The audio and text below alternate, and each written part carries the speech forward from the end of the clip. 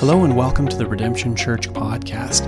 We're a church in Newmarket, Ontario, Canada that exists to glorify God through the fulfillment of the Great Commission in the spirit of the Great Commandment. Thanks for joining us today. If you guys have your Bibles, and I hope that you do, you can open them up to Genesis chapter 29. I was driving from Toronto across the 401 to my home in Oshawa yesterday, and the Lord, in the traffic, talk about suffering, okay? In the traffic, God gave me maybe an illustration of what He wants to accomplish in us this morning. I was driving, and on the 401, there's the collectors and the express, and you have to kind of play a game when there's traffic, don't you? You have to choose which one is going to be faster. And so I actually have an app that I've spoken about many times that I love called Waze that actually tells you which one's going to be faster. And so I pretty much adhere to this 100% of the time. I will not deviate from what Waze tells me to do. If it tells me to drive in someone's backyard, I will tear the fence down and go through their backyard. And so I was following Waze, and we were in the collectors, and my daughter, it's kind of one of those interesting seasons in her life where she's noticing things that she's never noticed before. But she looked over to the express and she said, "Dad, I wish we were on that road." And I said, listen, you don't know your dad well enough yet, because I never get this wrong. I have this app that a whole bunch of other people have taken the wrong road, and they've ended up waiting because of it. They'd ended up stuck in traffic because they don't know what I know. They don't know that in about 30 seconds, which was about a minute that this happened, this road is going to clear, and we're going to be flying past all these losers, okay? And it was a learning moment for my daughter. It really wasn't. She's going to forget it. She probably already has. But it was a learning moment for it that we can learn from the mistakes of other people. And I'm so glad that I have this app that shows me that. And what we're going to do this morning is just that on a much more significant level. As we continue to journey with Jacob through the work that God is doing in his midst, what we are going to find this morning is that Jacob's sin, the scoundrel that Jacob is, it is going to catch up with him. You could title this passage of Scripture, maybe this sermon, aptly by calling it, "What goes around comes around." And Jacob, as he seeks to find a wife, he is going to meet Jacob 2.0. As much as Jacob has deceived, he will be deceived in return. And there's a proverb in Proverbs 21:11. The writer of this proverb says this: "When a scoffer is punished, the simple becomes wise." When a scoffer is punished, the simple becomes wise. In other words, what God says is that if you're wise, if you have biblical wisdom, what's going to happen in your life is you're going to look at people who are being disciplined and look at their life, and you're going to say, "I'm going to learn from that. I'm not going to follow their path." You're going to see the picture of punishment that's coming on their life because of the way that they've lived, and you're going to learn from it and live in a way that doesn't lead down that path. Now, Jacob's life up until this point has been an absolute train wreck. And in chapter 29, what we're going to see is that this train wreck is coming to an explosion. Jacob will experience the destructive power of his ways. He will experience the damage of his sin. And as we see this picture of the damage that Jacob experiences because of his sin, each of us right now in this moment, we need to commit to biblical wisdom. We need to say, "I see what's happening in Jacob's life, and I'm going to divert my way. I'm going to see the picture of ruin and sin and destruction that Jacob has funneled into his life because of the way that he has been living over these last few chapters, and I'm going to go the opposite way." See, as we work through this passage, we're going to find that Jacob is a scoundrel, that Jacob has invited destruction into his life, and yet God will not give up on him. And we'll see the ugly picture of sin, and God wants us to see this, that sin is never worth its destruction. The sin in your life is never worth it. It only ever invites destruction. It only ever invites damage.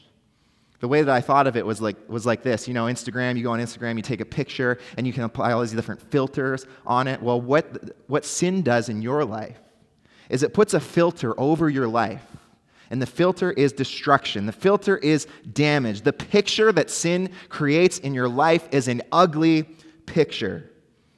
And so we want to look at it this morning, the ugly picture of sin in Genesis chapter 29. And we're going to work through this passage together this morning. Now, I want to give you some context. Jacob's on the run. He's running for his life, really. Jacob had spent really his life up until this point. From his very birth, he had spent deceiving his brother. This was the ultimate brother versus brother relationship.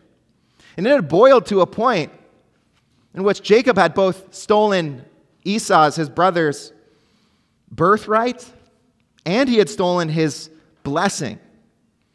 And now Esau is after Jacob. He's out for blood, and Jacob's on the run. He was told by his mother and father to leave, to run. Now in Genesis 28, what we saw last week was that God had a plan for Jacob. Despite Jacob's sinfulness, despite his weakness, despite the fact that Jacob is a deceiver, God has a plan for him. He's going to transform him. And yet what we find in Jacob is that he is but a child in the faith. There is much transformation to happen. So that even though he has had this encounter with God, even though God has said to Jacob, I'm going to be with you, I'm going to accomplish all these things in your life in Genesis 28, Jacob still does not believe. And there's little growth in his life. And my hope, my prayer this morning is that as we see the little growth in Jacob's life, my prayer is that no one here is comfortable with little growth in their life. My prayer is that this morning we leave this place, and by the power of the Holy Spirit, each of us look at our lives, and there's kind of like this holy dissatisfaction, this holy discontentment with where we are and where we know we could be because of the Holy Spirit's presence among us.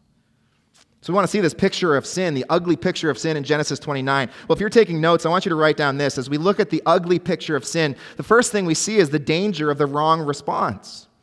We see the danger of the wrong response. Now, one of the sweetest things that I've been learning as I've been walking through the book of Genesis is the profound parallelism that goes through the entire book.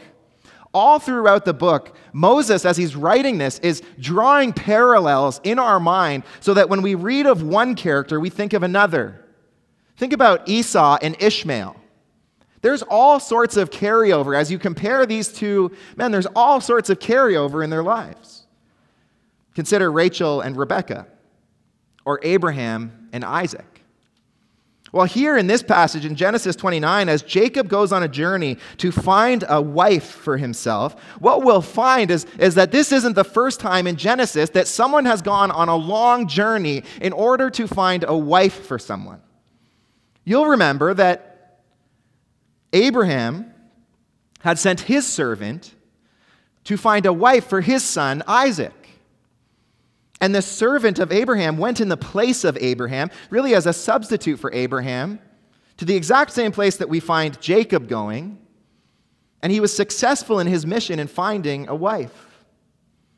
And so we read in Genesis 29, verse 1, it says, Then Jacob went on his journey and came to the land of the people of the east. And in this moment, our mind needs to go right back to the servant of Abraham, who went to the very same place, to the very same person, looking for a wife for Isaac.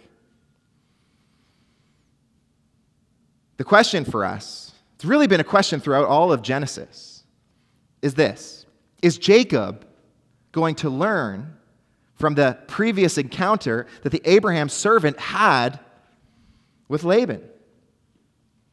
See, this servant of Abraham, he was successful in his mission. He depended, like no one else in Genesis has. This servant, this unnamed servant, depended on God, and because of that, he was successful. So the question for Jacob then is, are you going to look at that story? Are you going to look at the success that servant had and just model him?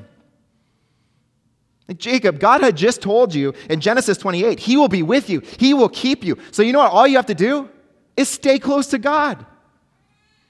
God's the one who's going to fight for Jacob. So the question for Jacob is he going to learn from Scripture? Is he going to be successful on this mission because he's looking to Scripture to find out how to live, to find out what he should do? Now, most of you likely know that the answer is no. But this brings up a profound point for us of application. See, the point for us is this. Are you going to learn from Scripture? Are you going to learn from Scripture? God has revealed to us in this book everything. He says everything that you need to know in order that you might be equipped for a life of godliness. You have been given everything that you need to know in order to live a life of pure holiness and devotion to Him. And yet so many of us, what we find is that we find like Scripture is not relevant for us. And the reason we find that is because we're looking for like God's specific will for our lives. We're opening up Scripture and we're saying, well, I'm wondering if I need a new job. God, would you tell me if I need this new job? I'm wondering if I should marry this person. God, would you tell me if I should marry this person? What you find in Scripture is that this isn't like a direction book that's going to tell you every specific way to go. In fact, instead, what God's desire for you is that you know how to live, that you know what a life looks like that brings glory to Him.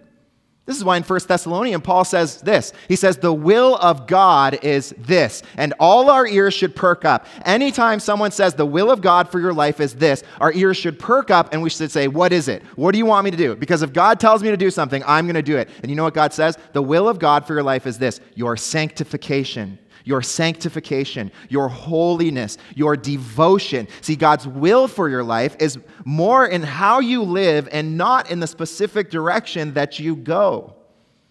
And the question for Jacob is this: how are you going to live? While Jacob's journey will not be like the servants, where the servants' journey was successful in finding Abraham a wife in Rebekah, this journey is a failure. By the end of it, this whole story is completely disastrous. See, Jacob's sent on this mission, and God has clearly called him on this mission. But the problem is that Jacob responds wrongly to the mission that God had called him to. Remember in Genesis 28 that it was God who said to Jacob, it was God who said to Jacob that your offspring will be as numerous as the stars. Now remember that at that point that God was in the presence of Jacob and God was saying to Jacob, your offspring will be numerous as the stars. Jacob was a single man. And so I'm sure that Jacob had a pretty, preliminary understanding of human biology. And he understood that if God was going to multiply an offspring through him, well, then he needed a wife. If God was going to accomplish his promise, if God was going to bring that to fulfillment, God needed to provide him a wife. And so then God promises Jacob in chapter 28, then I will be with you and I will keep you. What God's saying to Jacob is, I'm going to do all of the work. All that you need to do is respond rightly. God told him he would do everything, and yet here we find Jacob is seeking to do everything himself. What we're going to find in this story is that response is important. Jacob had just had an encounter with God. Jacob had just been in the presence of God. Jacob had just had the covenant confirmed in the presence of God, and yet he will respond wrongly. And I can't help to think of so many of our lives. So many of us hear so much information about God. We sit under a sermon like this and we hear the word of God proclaimed. We sing songs that hold theological truth, and we proclaim these words ourselves. We even get our heads into the Bible itself, and we read God's revelation, and we're taking in so much information, but I'm reminded through the life of Jacob that it doesn't matter what you know if you will not live on the foundation of that information. See, the most important thing for you is that you respond rightly to God's word. It is better to know a sentence of God's revelation that you respond rightly to than it is to know all of God's revelation that you do not respond rightly to. Response is the most important thing. That's why one of my prayers for this church is that we become a church whose culture is a what are you going to do about it culture. You know what I mean by a what are you going to do about it culture? What I mean by that is that we constantly ask each other the question, so what? We constantly ask the question, how is this going to change your life? Because we understand that the most important thing about reading God's word is not filling our mind with information. That's important, but the most important thing is application of God's word. It's our response to God's word. And so one of the ways that we can best serve other people is by pointing them to the very thing that they need to do. And so you're with someone who maybe their challenge is just getting regularly into God's word. Say, I've had a really hard time reading God's word. I just keep getting distracted. You know what your immediate question is? So what are you going to do about it? So what are you going to do about it? So what? How are you going to respond to the truth that you know you need God's word? I thought of it like this. Like many of us know how to live a healthy life, don't we? Many of us know the foods that we need to eat. Many of us know that we need to exercise. We know what we're supposed to do. The problem is that it's just so hard to do it, isn't it? See, if you won't respond rightly to the foods that you should eat, if you won't respond rightly to the fact that you need to work out and exercise, you'll never live a life that is healthy. And it's true of our spiritual life as well. Response is the most important thing. How you respond to God's word. That's why we as a church, in our service, we really value response. Every time we preach God's word, we always sing a song afterwards. And you might not know this, but that song is handpicked. Joel and I talk about it. We work together to pick that song because we want to provide you an opportunity to hear God's word and then respond to God's word. We want to provide you an opportunity to hear God's word and say, God, I'm declaring through singing, this is how I'm going to live in light of your word. Because it's the response that's the most important thing. Now, Jacob's failure in response comes in multiple ways. Firstly, I want you to see that it's a failure to depend on God's presence.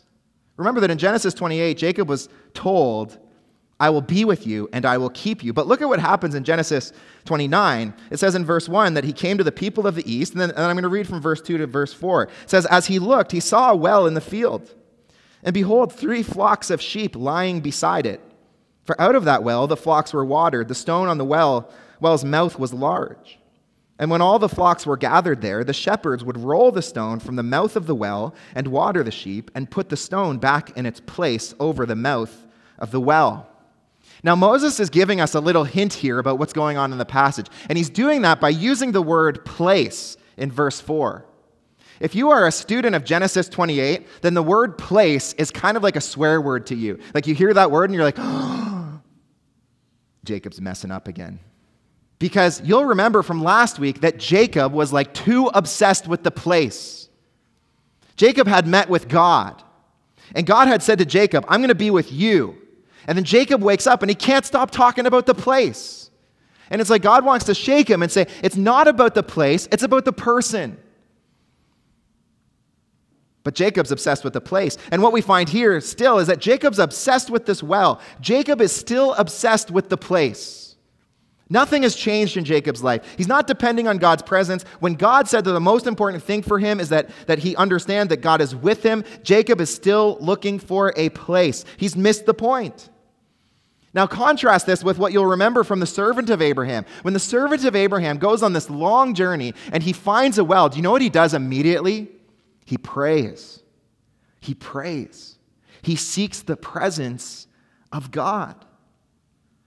See, Jacob's failure is in thinking that his success is primarily dependent on doing the right things rather than dependent on having the presence of God.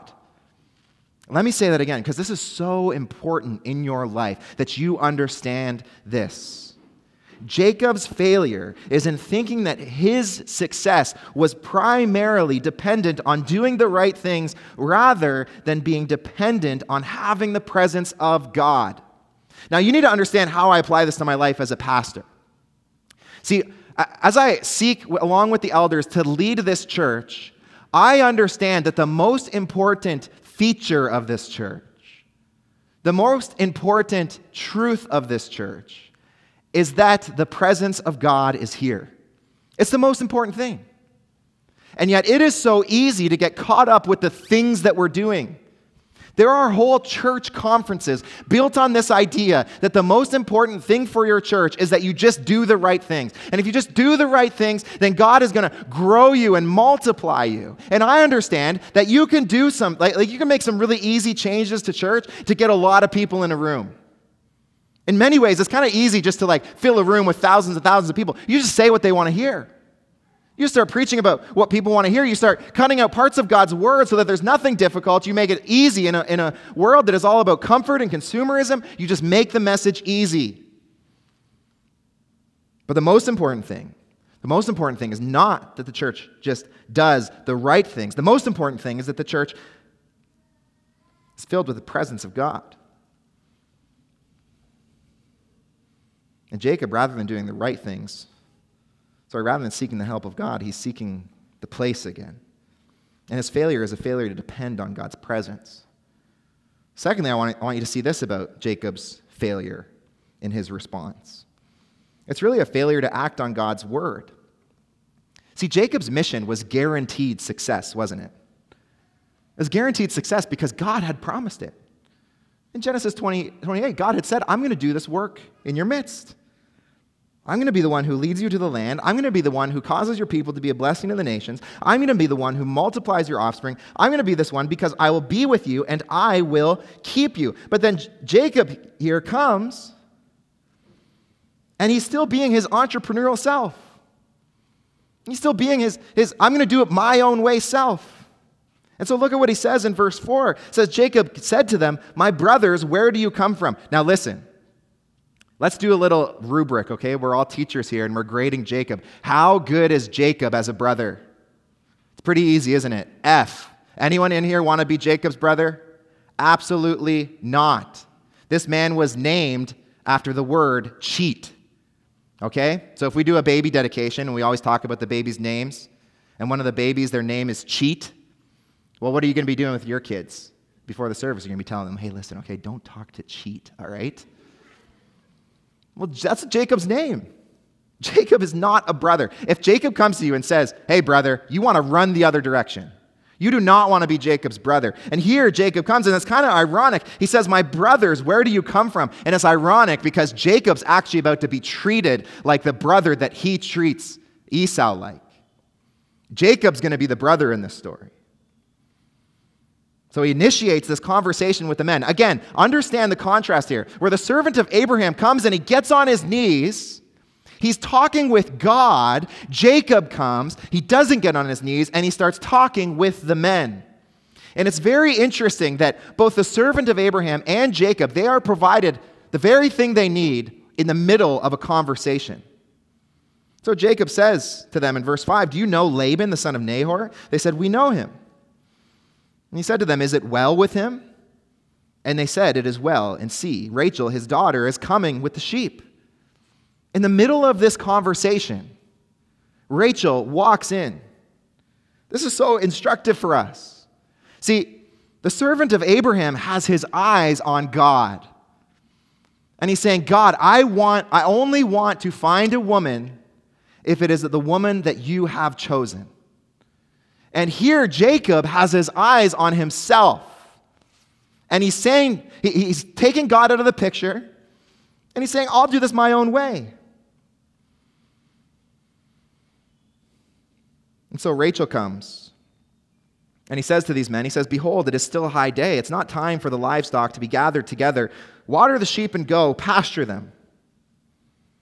But they said, we cannot until all the flocks are gathered together and the stone is rolled from the mouth of the well. Then we will water the sheep. There's something interesting going on here.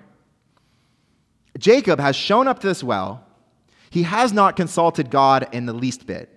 And then a whole bunch of shepherds from the area, they come with their sheep to this well. And then Jacob, without consulting God, without asking God what he should do, without like the servant asking God for a sign, Jacob starts telling these shepherds how to do their job. Remember, Jacob has no sheep. And I'm sure that the reaction of these shepherds to Jacob is, what are you talking about? Like, we have a whole system here. We know how to take care of our sheep. It would be like the equivalent of me showing up to work, your workplace one day in the middle of this week, And you'd be like, what are you doing here? And I sit beside you in the desk, and I start telling you, listen, okay, let me tell you how to do your job. I know how to do your job. And you're looking at me like, listen, you're not a banker, you're not a teacher, you don't do my job, okay? Stay in your lane, all right, pastor? And it's silly because it's true. I don't know how to do your job unless you're a pastor here.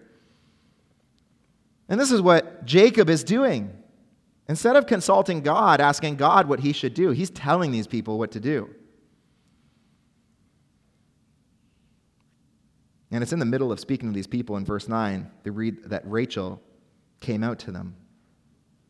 And we contrast this with the servant whose eyes are on God. See, instead of trusting God's word, instead of seeking God's way, Jacob trusts his own way. I think this is really relevant. Moses is writing Genesis for the people of Israel in the desert. And it's really relevant because the people of Israel are being told that they're going on a long journey in the desert. And in Exodus 14:14, they're told these words, God will fight for you. You have only to be silent. God will fight for you. You have only to be silent. And you know what the hardest part of the desert is? The hardest part of the wandering in the desert for Israel is doing that. Like God looks at them and says, you don't have to do anything. Just keep your eyes on me. Just keep your eyes on me. Just keep your eyes on the flame that's going to go in front of you. Keep your eyes on the cloud that's going to guide you the way to go. That's all you need to do. Don't do anything else.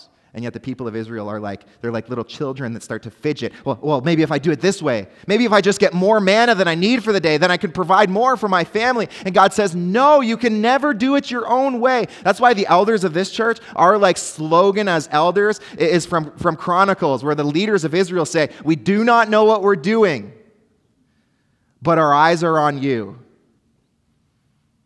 And can I ask you if that's true of your life? Like if we're really living the Christian life, it should be this idea of I do not know what I'm doing, but God, my eyes are on you because I'm waiting for your word. I want to live my life your way. The hardest part of our lives is to give up our ways to God's way, our wills to God's will. This is what Jacob fails to do, but I want you to see thirdly that this is a failure to walk on God's path. It's a failure to walk on God's path. See, Jacob, he's unwilling to consult the Lord and do things his way, where the servant was very willing to wait on God's leading. And so Jacob, again in verses 9 and 10, without consulting God, he removes the stone. In verse 10, it says, now as soon as Jacob saw Rachel, the daughter of Laban, his mother's brother, and the sheep of Laban, his mother's brother, Jacob came near and rolled the stone from the well's mouth and watered the flock of Laban, his mother's brother. Now, it's hard to know exactly what's going on here. There are some people who interpret Jacob removing the stone as though he's helping the shepherds here. As though it's some sort of Herculean effort. He lifts up this giant stone that no one could remove before. And yet it seems to me that these shepherds are coming to this well because this is kind of like a system they have where they come to this well, maybe they remove the stone themselves, they water the sheep according to their own ways, and yet Jacob has come here and he's kind of inserted himself in these people's lives and said, you're going to do this my way. Notice again that when the servant did everything to make sure that the servant of Abraham did everything to make sure that Rebekah was the one for his master. Look at what Jacob does. He removes the well, and this verse should really shock us. It says he removes the stone from the rock. Then Jacob kissed Rachel. Now, it's been a long time since I've dated, but I think that Jacob is skipping a few steps here. I think that if maybe you're in the dating scene right now, I think that likely it would be a bit of a turnoff for you if the first thing that a person that you were mildly interested in came up to you and started kissing you. And if that wasn't enough of a turnoff, well, look what Jacob does next. It says he wept. All that to say, Jacob's a little bit of a mess right now. He's not consulting God. He's moving with haste. And Moses is doing something for us because the last time, you especially notice this in the original language in the Hebrew, but the last time this word wept was used, it was when Esau was weeping because he had discovered that Jacob had stolen his blessing. And what Moses is doing here is showing, it's kind of odd, isn't it, that it should kind of be like this really happy moment, and yet here is Jacob weeping And Moses is showing us that just as Jacob has deceived Esau out of his blessing and birthright, Jacob's about to have everything stolen from him. This woman that his heart, the scriptures say, loves, is about to be taken from him. And what Moses is showing us is that when we fail in the way Jacob's failed, when we fail to respond, the only thing it does is lead to our own pain.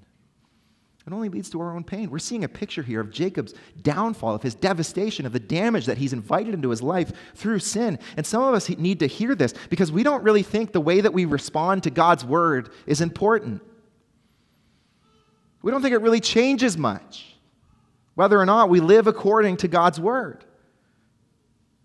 And yet what we're seeing here is that if God's word says something and you don't do it, we're seeing who loses out. Who loses out on you not living in obedience to God's word? See, some of us think, well, if I'm obedient to God, I'm losing my freedom. God's showing us here is that the only person that is losing here is you.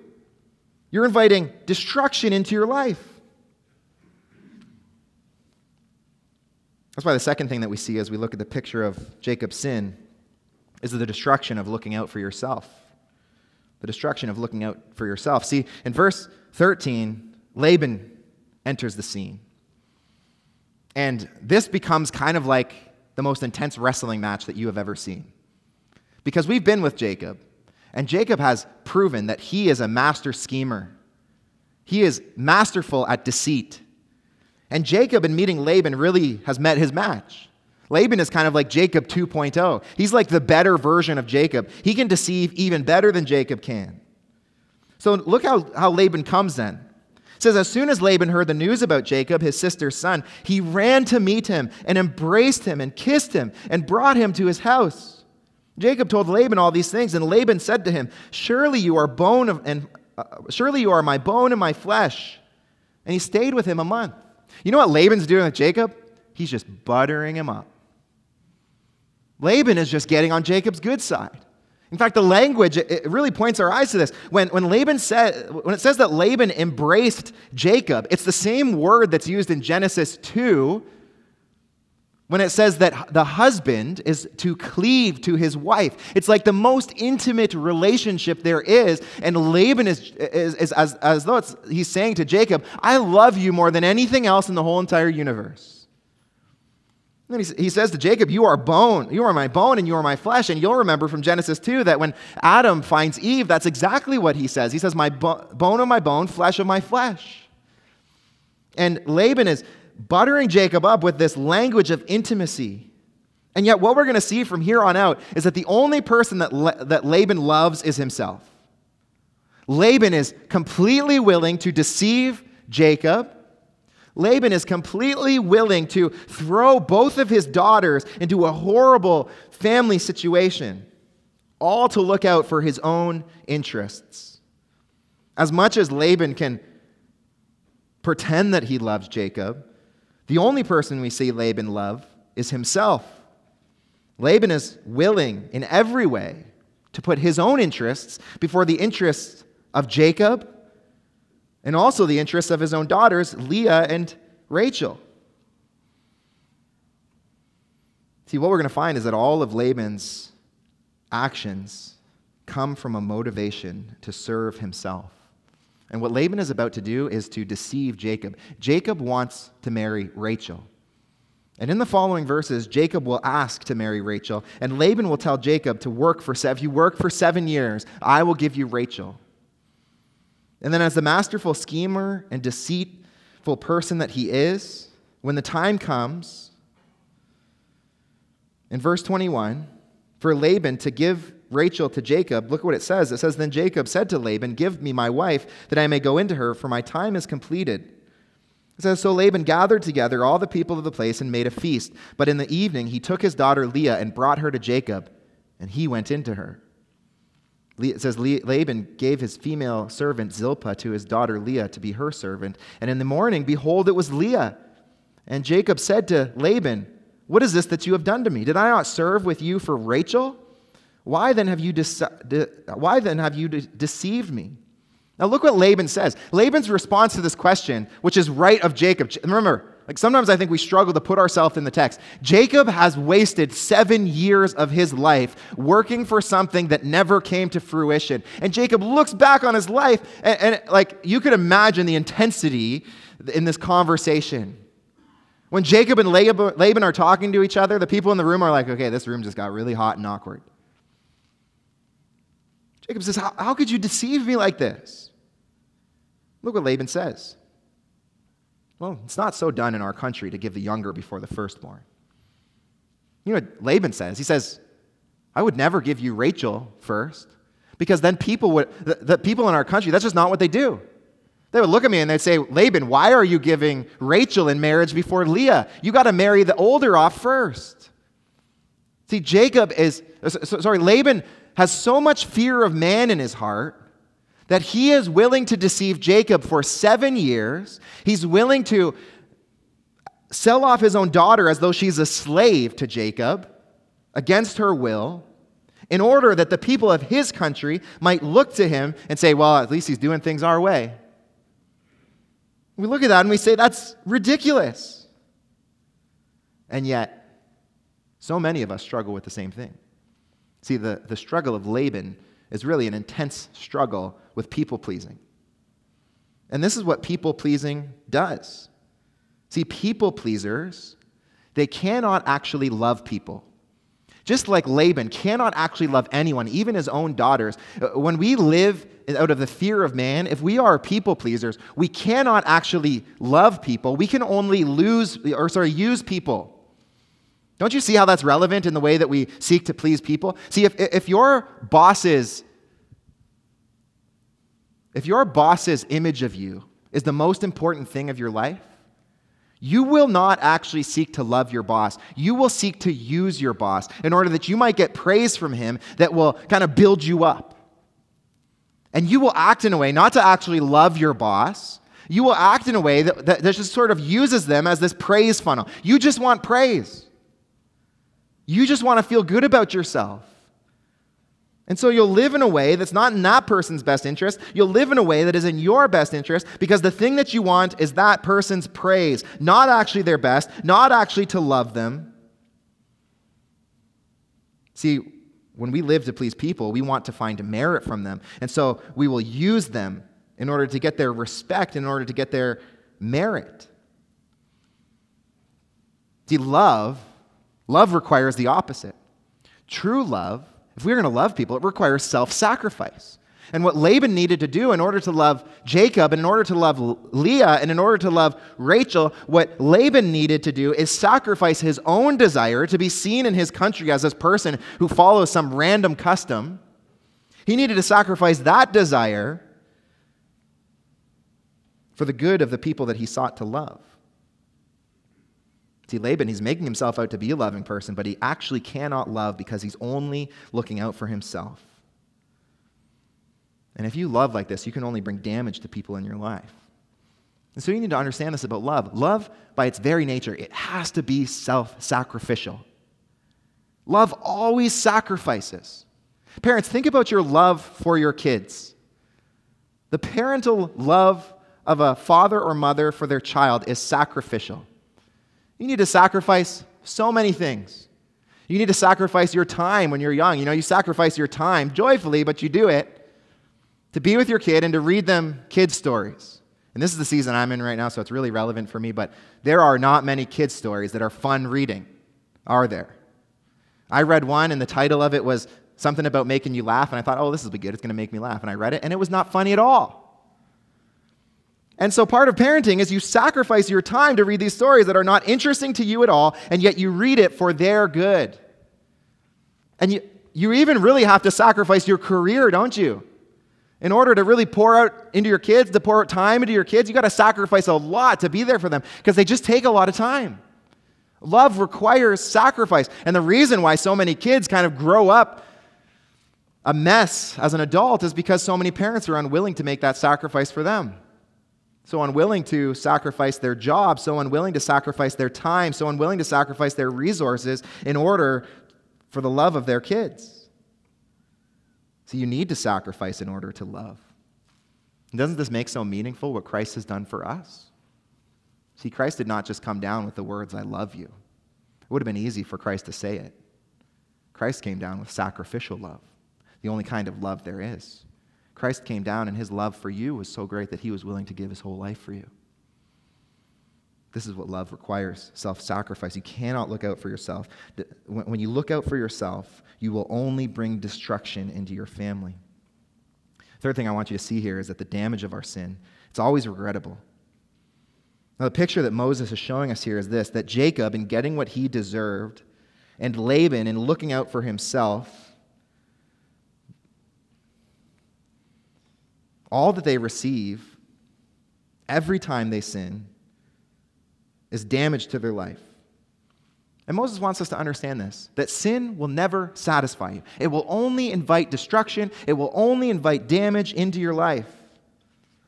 And we begin to see this in verses 21 to 25. As Jacob begins to discover exactly what had happened. And going into Leah and sleeping with her, discovers that he was deceived. So then Laban says to Jacob, we had read up to verse 26 already, he says to Jacob in verse 27, "Complete the week of this one, and we will give you the other also in return for serving me another 7 years." And it says, Jacob did so and completed her week. Then Laban gave him his daughter, Rachel, to be his wife. Now, Laban has already committed the sin of deceiving Jacob. He's already done the damage. Jacob's already received the punishment for Laban's deceit. Now he is married to Leah. It was not his plan. But it does not stop there, because after marrying Leah, you know what Jacob does? See, sin in this story, it just keeps snowballing. Laban's decision to deceive Jacob, Leah, and Rachel just keeps snowballing in everyone's life, and it just creates more and more sin. And what we're going to find next week in chapter 30, as we consider Leah and Rachel giving birth to children, is that it invites envy into his daughter's life, it invites jealousy into his daughter's life. This decision of Laban only snowballs into more and more sinful decisions. Now Jacob's got a decision to make. Jacob is now married to Leah. And Jacob knows God's plan for marriage. Jacob knows that in Genesis chapter 2, God said that a man, singular, was to marry a woman, singular. That polygamy was never part of God's will. And Jacob here is at a crossroad. Does he follow God's will, or does he commit a sin in response to Laban's deceit? And clearly Jacob chooses the wrong choice. See, here's the question. What should have Jacob done after he realized that Laban had deceived him? Well, we actually have an example of it in Genesis. It's an example that is given to us by Jacob's own son, Joseph. See, there, you'll remember that Joseph was sold into slavery by his own brothers. He was left for dead.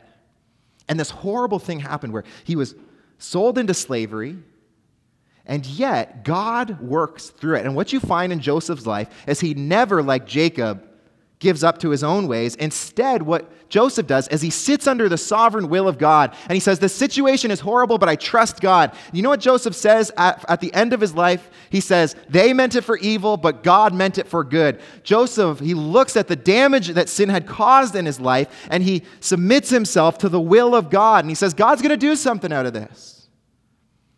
God's going to do something out of this. I love the example we have of bringing Dave and Sonia Locke up this week, because they had this exact same thing.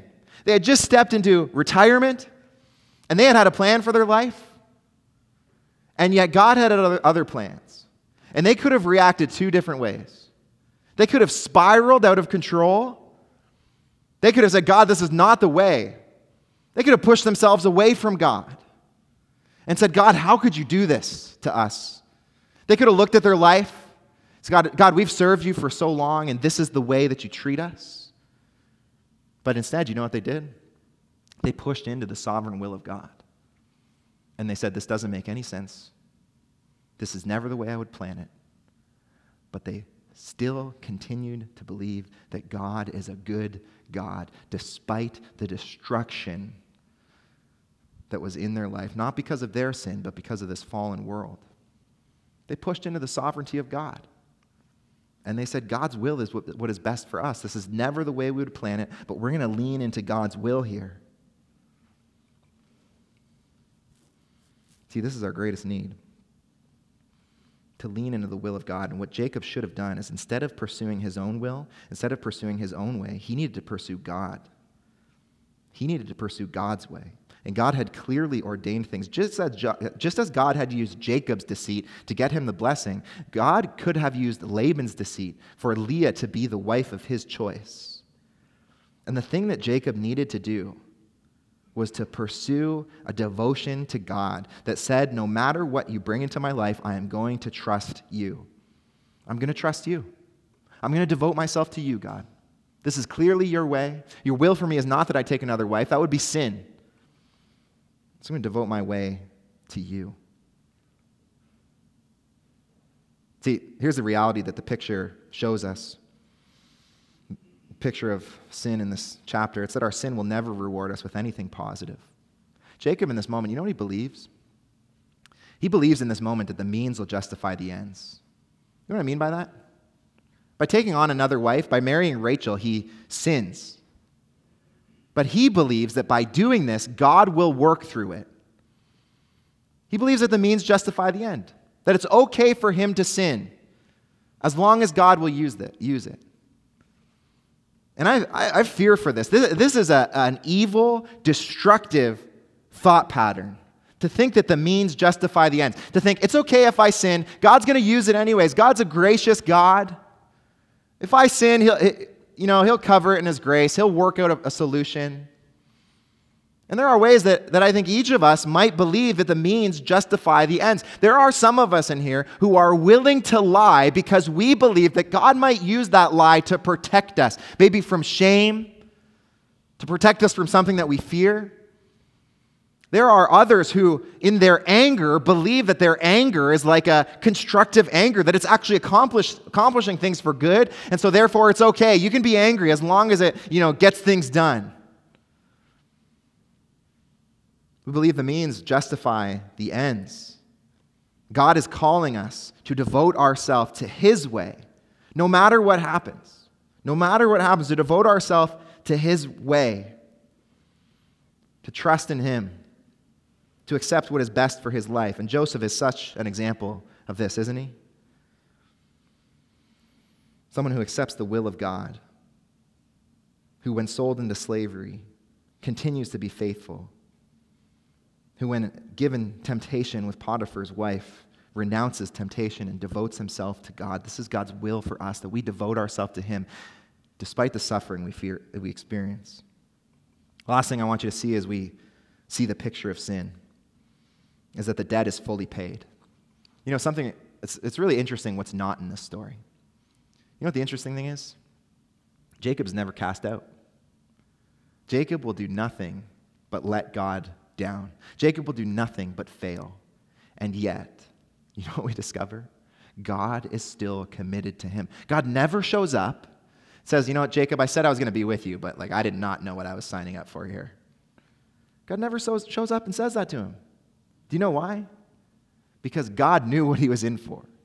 God is in the business of calling scoundrels, of calling deceivers, of calling a sinful people to himself and then transforming that people. That means that all of your sin, all of your failure will never cause God to abandon you, because he knew what he was signing up for. He knew who you were in your sinfulness. And while you were still an enemy of God, he sent his own son to die for you in order that he might start to transform you. And he's got a plan for you. And Paul says that this plan that he began in you, he will not stop until it comes to completion. He will not stop his work. He is bringing you to heaven. He is committed to you. Why?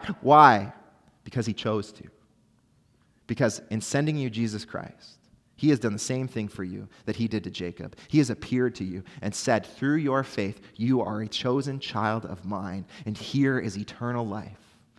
You are my child, despite your sinfulness that you still struggle with, despite the fact that your flesh is still alive. You are my child, and I have chosen you, and I will bring you to the end. No matter how much damage you invite into your life, no matter how often you respond wrongly and funnel destruction into your life, I will still be with you. And there will be a day where I wipe all sin away from your life. And you never respond wrongly again. And you never look out for yourself and invite destruction into your life again. And you never have any more regret because of the damage that your own sin has caused in your life. There is a day where I will wipe every sin away. And sin will be finally and forever defeated through Jesus Christ. Let's pray. Father, God, thank you. Thank you for showing us this picture of sin and its destruction. And God, thank you that in our sinfulness, in our destruction of our lives, God, you never give up on us. And God, I'm reminded of the song that we are about to sing. Lord, that it is through the ashes of defeat that you resurrect us. And God, this is both the ashes of our own defeat of ourselves as we have walked in enmity against you and only deserve death because of our trespasses and sins. And God, it is also in the ashes of defeat of the cross of Christ where he was slain in order that we might be forgiven, and he was resurrected to new life. And God, you are in a constant state of doing that work in us, Lord, from the ashes of our defeat, from our failure, from the damage that we've invited into our life, from the destruction that we funneled into our life. Lord, you are resurrecting us to new life. You have a plan for Jacob. God, in this room, you have a plan for us. And so, God, we respond to you now to declare this truth, Lord. To declare this truth that you are the God who is so committed to us and that you are worthy of praise because you are committed to a sinful, wayward people. God, we give you the praise. And we pray this in the name of your Son. Amen.